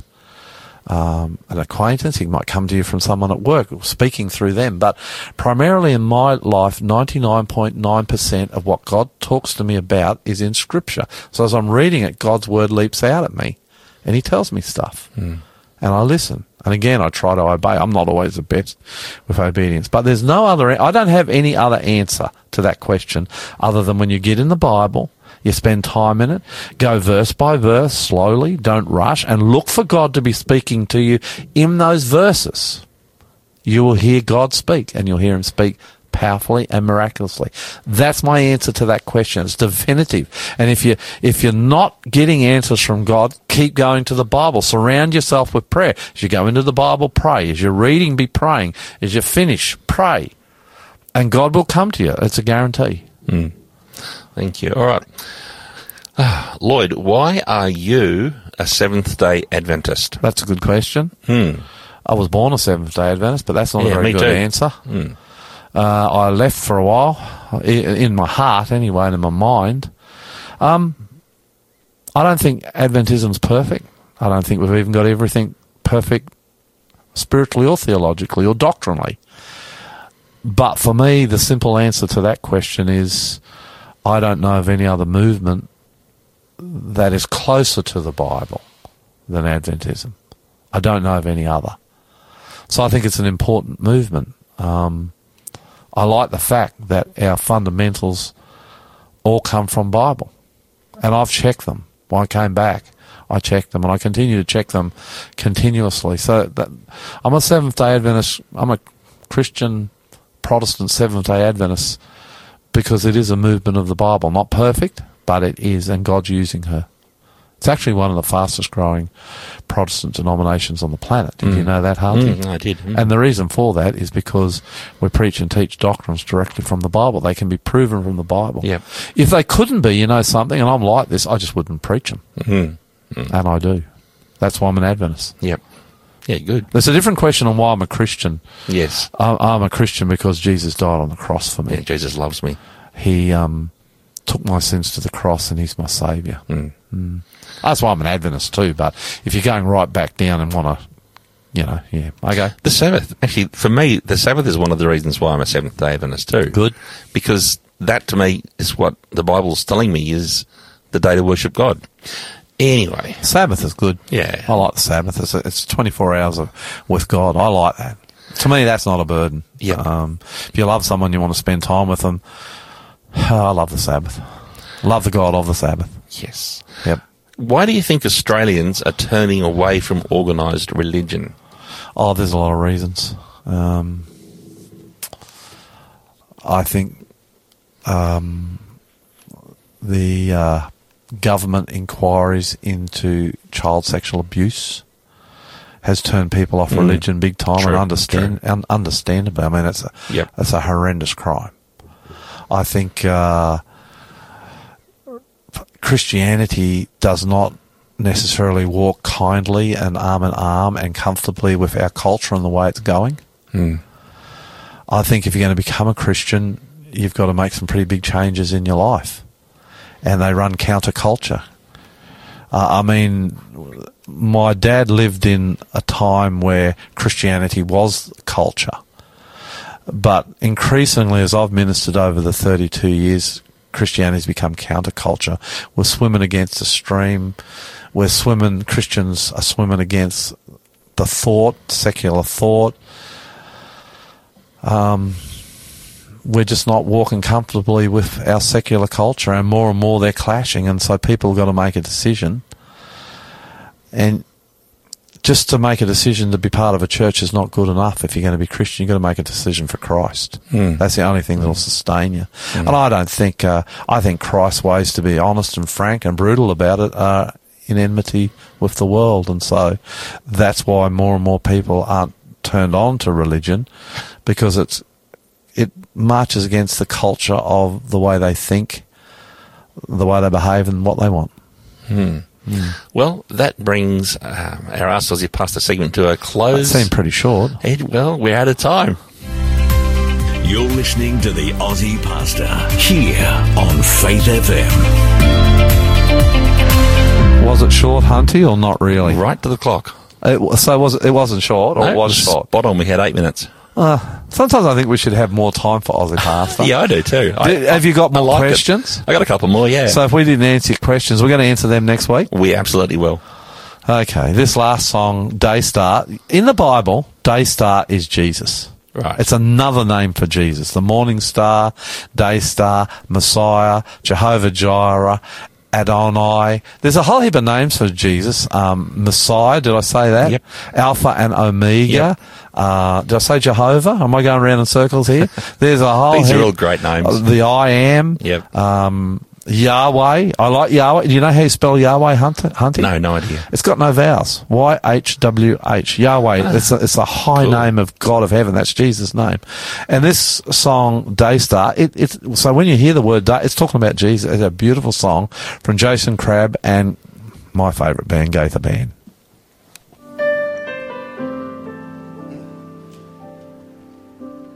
Lily of the valley, let your sweet aroma fill my life.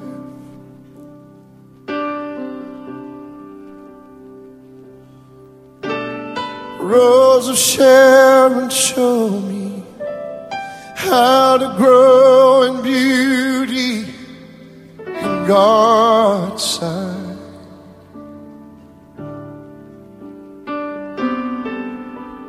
Fairest of 10,000, make me a reflection of your light, of your light.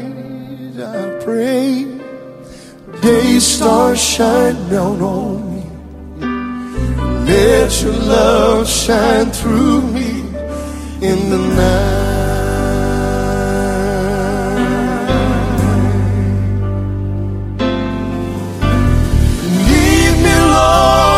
Follow anywhere you open up the door.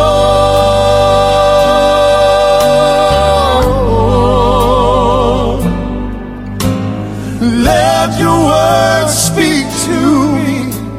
Show me what I've never seen before. 'Cause Lord, I just want to be a witness. 'Cause I know only you can take what's wrong and make it right.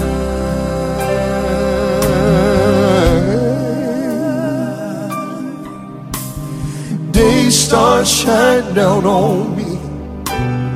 Let your love shine through me in the night.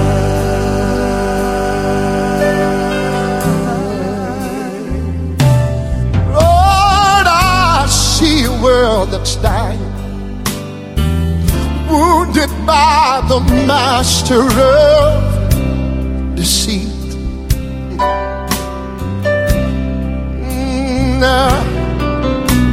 And groping in the darkness, haunted by the years of past defeat.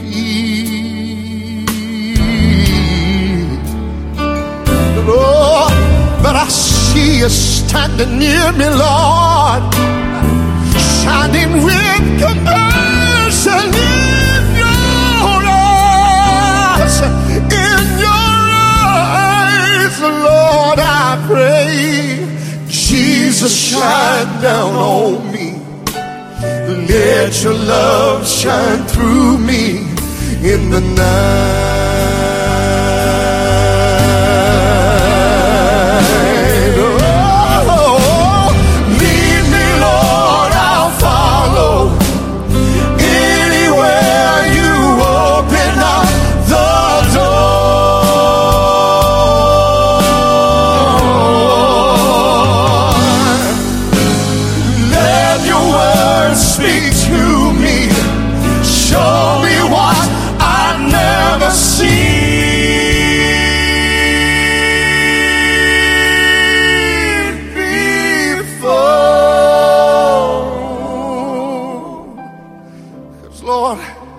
I just want to be a witness.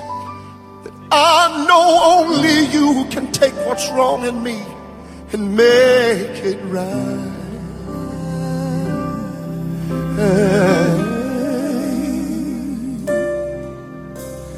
Day stars shine down on me.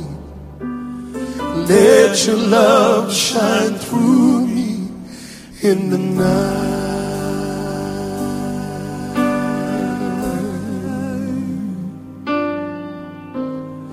Day stars shine down on me. Let your love shine through me in the night.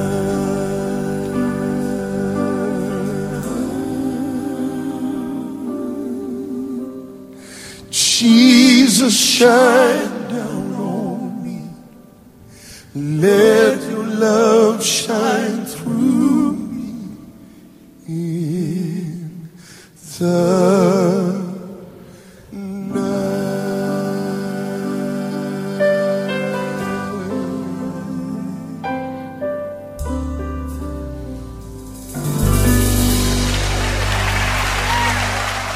Dear Lord Jesus, as we close this program today, we pray that your love will shine down upon us. We pray for your Holy Spirit to come into our hearts and to our minds, to possess us. And Lord, encourage us, gently persuade us to follow you in obedience as we hear the Holy Spirit talking to us. Lead us out of the darkness into the light. Bless every one of our listeners now, is my prayer in Jesus' name. Amen. Amen. My name is Lloyd Grolleman. I am the Aussie pastor. My name's Hunty, and I love you. Well, who are you? I'm the guy in the black with a bunch of rattly keys and gaffer tape. He's the techie. You love him, do you, Hunty? Love is all. But you know what? Even Hunty, who is a great lover of people, can't love you like Jesus does. What are we going to say now, Hunty? Yeah, see you next time. Goodbye. Bye.